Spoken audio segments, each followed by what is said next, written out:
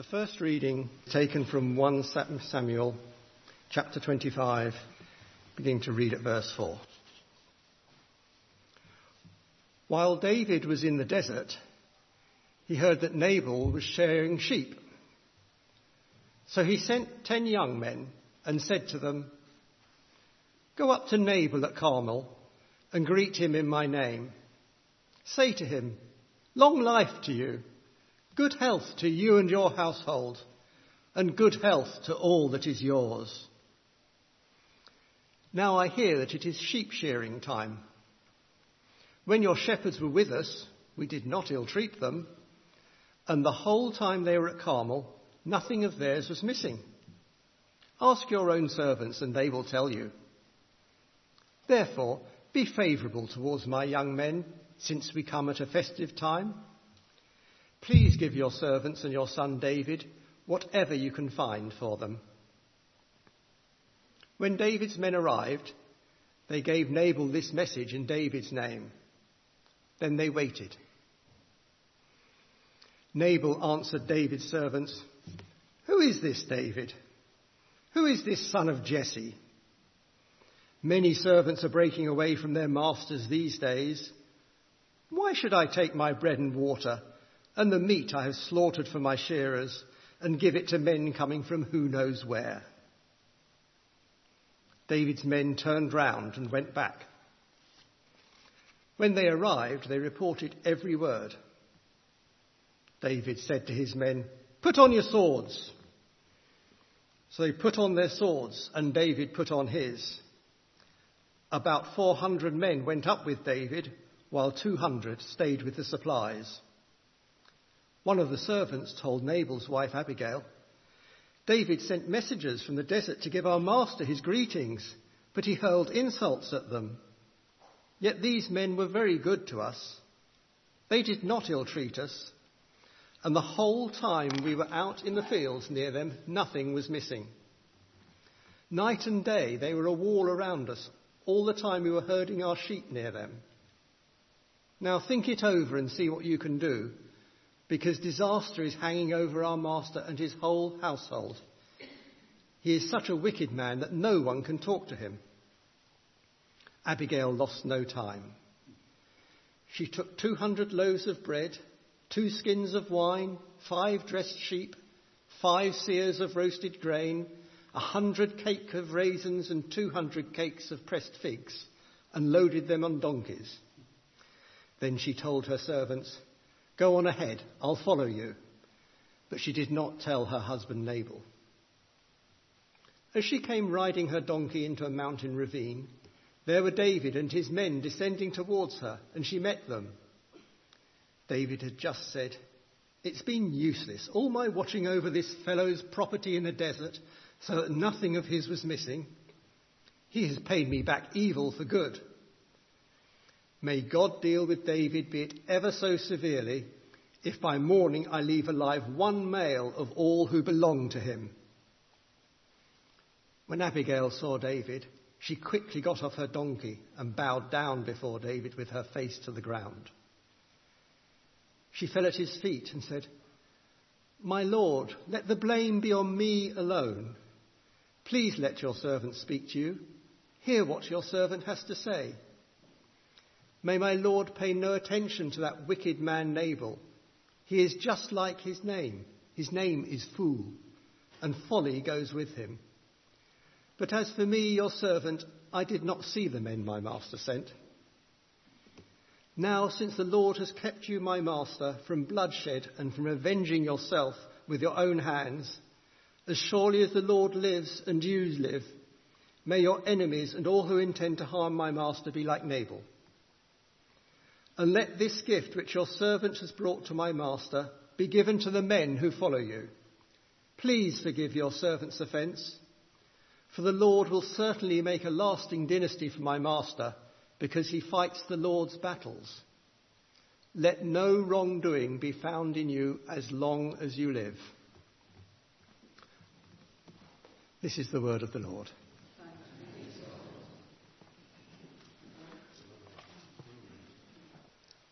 The second reading is taken from Matthew chapter 25, beginning at verse 14.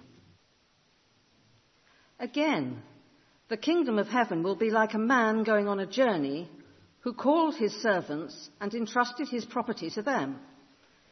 To one, he gave 5 talents of money, to another 2 talents, and to another 1 talent, each according to his ability.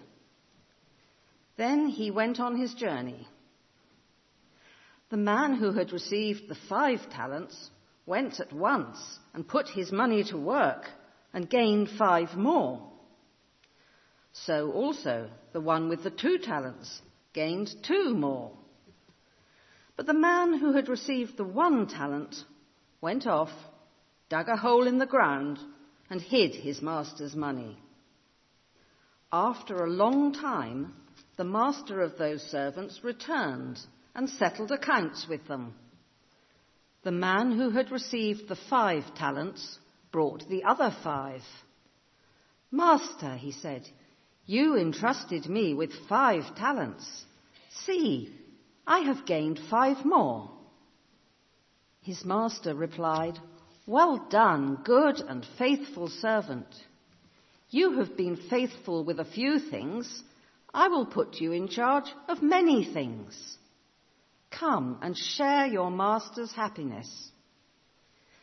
The man with the 2 talents also came.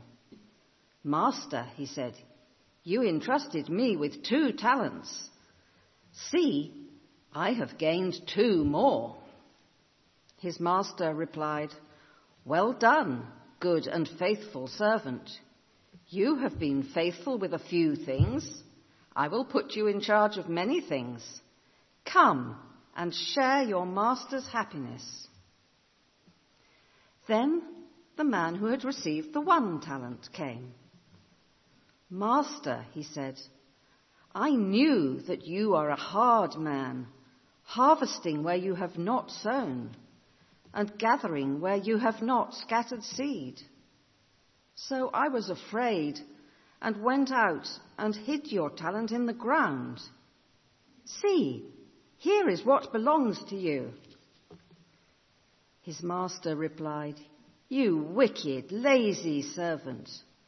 So you knew that I harvest where I have not sown and gather where I have not scattered seed.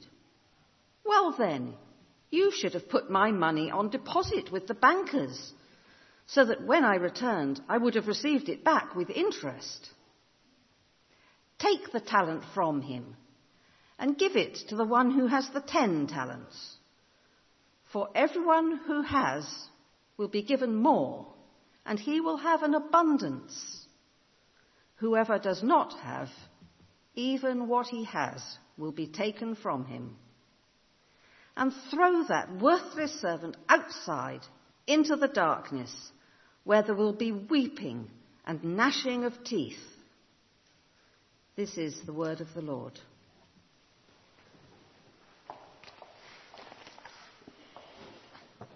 Two intriguing passages, and we'll see how they overlap together in some ways. What we're doing over this month is focusing on a generous God, God of the harvest who gives so much. How great thou art. And because God gives us so much, because of his great gifts to us, we as followers of him have choices to make about how we respond to all that he has given us. And we're wanting to spend some time just over these weeks thinking about different aspects of our lives and the choices we make. And are we making the right choices in response to all that God has given us? But we begin with that sense of who God is and for that generosity that he pours into our lives. Last week we thought about how we run the risk of compartmentalizing our lives, cutting it up into little bits and letting God into some of them. And he calls us for the whole of our lives because he wants to flow throughout all of our lives. He wants to influence every aspect of who we are and grow and develop us to be his children, to be his people. Today we're going to think about gifts and talents. to think about the things, the skills, the qualities, the things that we can do that God has given us, and the choices that we make about how to use them. The second passage from the Gospel is a bit clearer. It's fairly evident what that is about, and that call to use the gifts and skills that God has given us well. First story is a little bit more intriguing, this lovely story of Abigail. Samuel the king has died, and David has been anointed to be the future king. He isn't the king yet, but it's just after the burial of Samuel, and David and his men are going through the desert. And they need some hospitality. And they're aware that Nabal is close by. And in a previous occasion, David and his men have been good to Nabal and kind to him. And they think it would only be right and proper to go and ask for that hospitality to be reciprocated. Not least because that is what is done in the Middle East. Hospitality is hugely important, and offering kindness to the stranger, to those in need. Offering food, shelter, water. That is what is done.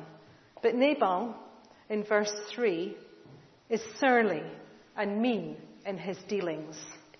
Luckily, he's got a wife, and she is an intelligent and beautiful woman.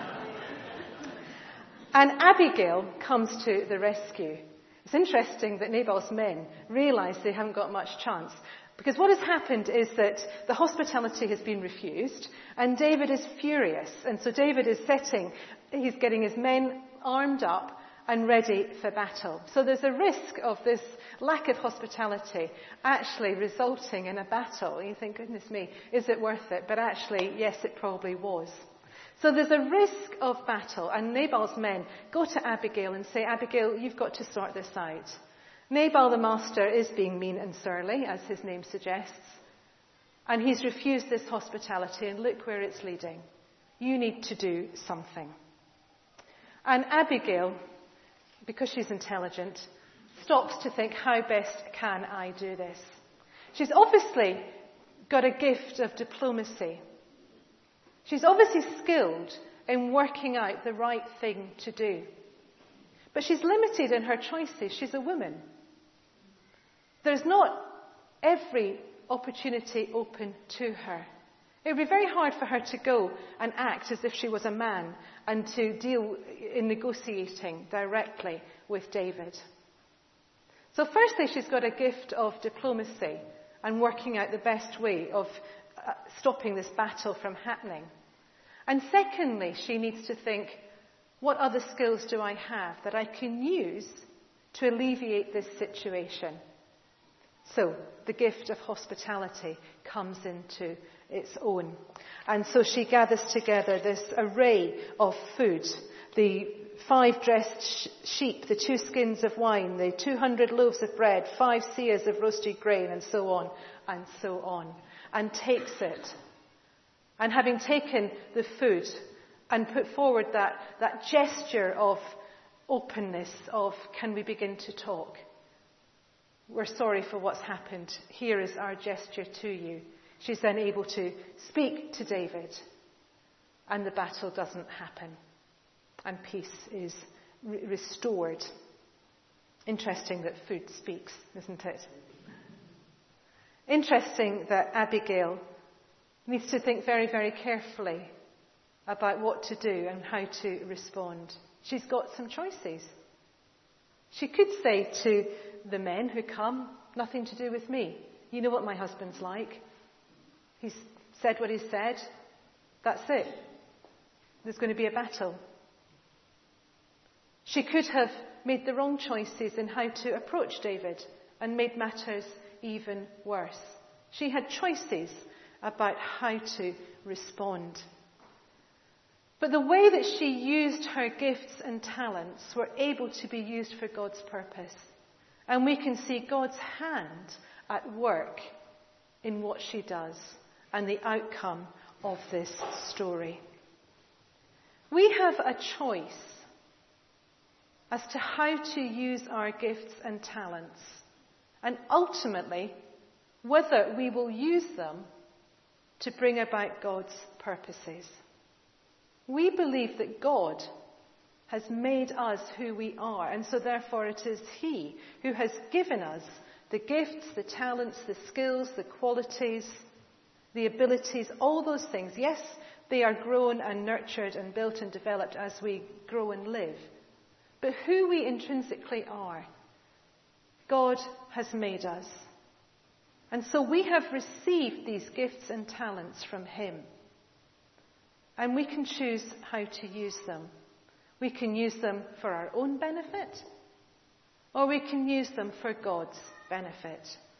And if we want to respond to a generous God, then we need to think about how to use those gifts and talents for God's purpose, so that His work can be done, so that His kingdom can continue to be built on earth.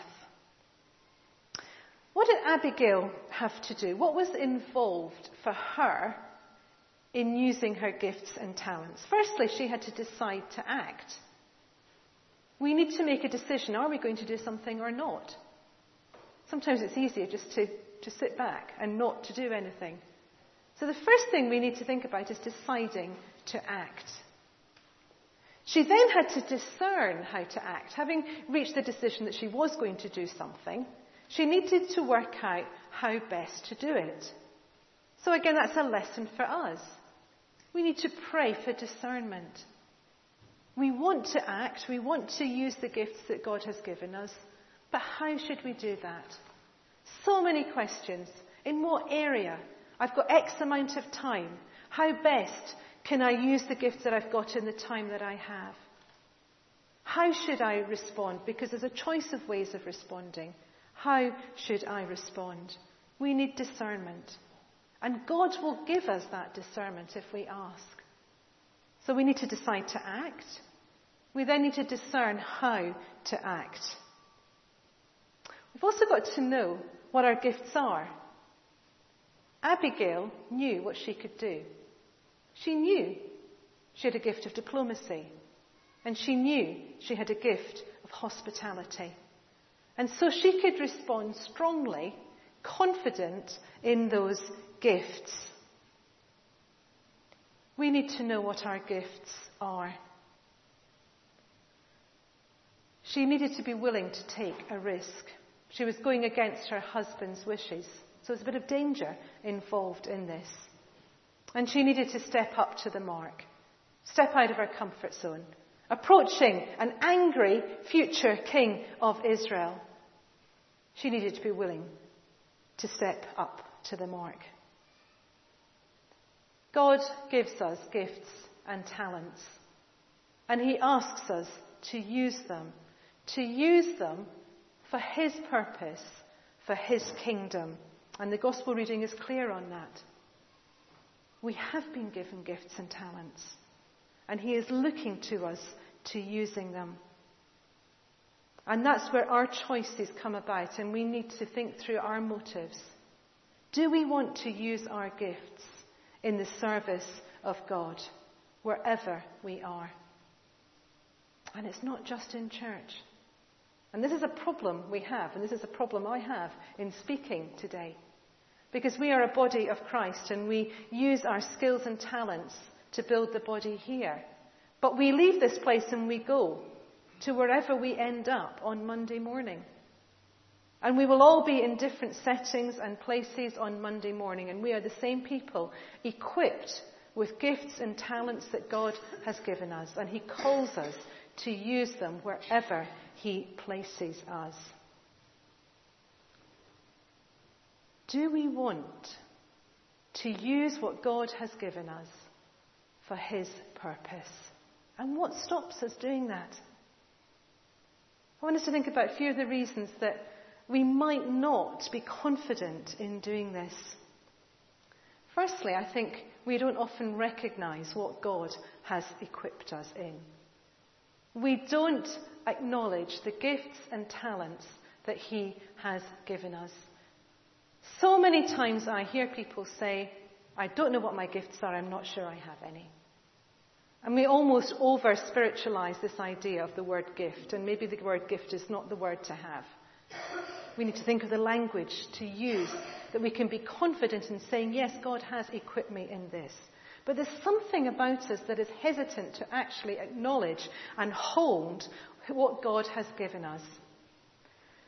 If you are applying for a job and you have a job description, you read through the job description in making a decision as to whether you're going to apply for the job. About 50% of the population will look at the job description and say there are 10 items. I can do 6 of them, 4 of them I can't. I better not apply. The other 50% will look at it and say, I can do 6 of them, there's only 4 I can't do, of course I'll apply. And I won't tell you the gender balance of which. But there's a hesitancy sometimes in undermining who we are and not living as the people we are, and that is false modesty. Because if God has given us these gifts and talents, who are we to say we don't have them? And we have to learn to stand strong in who God has made us to be. And I find that a really hard lesson, because I feel arrogant when I say God has given me the ability to do A, B, or C. And I run the risk of getting puffed up and conceited. But if I don't acknowledge what God has equipped me to do, I won't do it. So we've got to get over this barrier, and we've got to acknowledge and stand strong in the people that God has made us to be and claim those gifts and talents. Another reason that stops us from using our gifts is that we compare ourselves to other people. So I look at other people and think, I wish I had those gifts. Rather than rejoicing in the gifts I have, I always feel inadequate because I look at other people and I think, I wish I could paint. I wish I could play the piano. And these are genuine things. And then I don't rejoice in what I can do. Yes, there is no harm in admiring the gifts and talents that other people have. But if I constantly live feeling undermined because I haven't got those gifts, I'm not going to use them, the ones that I do have. We mustn't compare ourselves. We are all unique. And we need to value all the gifts that exist. We sometimes choose not to use them because we're fearful or we're reluctant, or we don't want to hand over our lives to God, and we touched on that last week. And sometimes we don't know how to use them.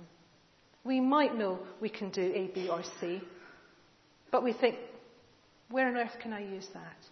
Where can I use that for God? We want to live generous lives in response to all that God has given us. And part of that is using our gifts and talents for His glory. And I wonder whether we need to think carefully about the culture we are creating here in church. Firstly, to recognise that gifts and talents are used wherever we go. It's not that we put on our church hat and we use our God-given gifts and talents in the context of church and it doesn't count elsewhere. We've got to get over that. Whoever we are, wherever we are God's people using all that He has given us. But nonetheless, there is an aspect where we do come together as God's family, as His people here, to do the job that He has asked us to do as a body. And so we want to share that job, that task, that ministry, and we will each use the different gifts and talents that He has given us here in this place. So what sort of culture do we need here in Monash to encourage the use of our gifts, to nurture one another, to help us to identify them, to spot them in other people, to value them in other people? I love the fact that God has given you the gift of whatever, of playing the piano, because that enhances our worship and means that I can come and sing God's glory. And I can't do that. So I'm grateful that God has equipped you to do that. We value one another. We don't have a hierarchy of gifts and say there are some really important gifts and there's some that don't really matter. They all matter. And if we ever get into the game of saying that some gifts are more special than others, we've got it completely wrong. We need a culture where every gift is valued. We need a culture that encourages risk-taking, where we can have a go, where it's all right to get it wrong. Because we don't grow in our gifts unless we practice them. If I have a gift in speaking, it is only one that has grown over 10 years. The nub of it was always there, but when I first started speaking, it was tentative and nervous. I needed to grow and develop. But if I hadn't stood up on that first occasion and spoken, it would never have grown. So we need a culture that is kind to one another, where we don't demand success all the time, where we have this place where we can make mistakes, where it's okay to take a risk, it's okay to get it wrong, because in trying it we grow and we develop. And all gifts are needed. The gifts of hospitality that demonstrate who God is are vital. The gifts of caring for one another, the pastoral needs. Gifts of administration that keep our body functioning and working. Evangelism, servanthood, teaching, leading. We value all the gifts and we recognize them in one another and we encourage them to grow and develop. And we see our life here as a place where we serve from who we are, rather than thinking there's a list of jobs in order for this church to function and we've got to fill them.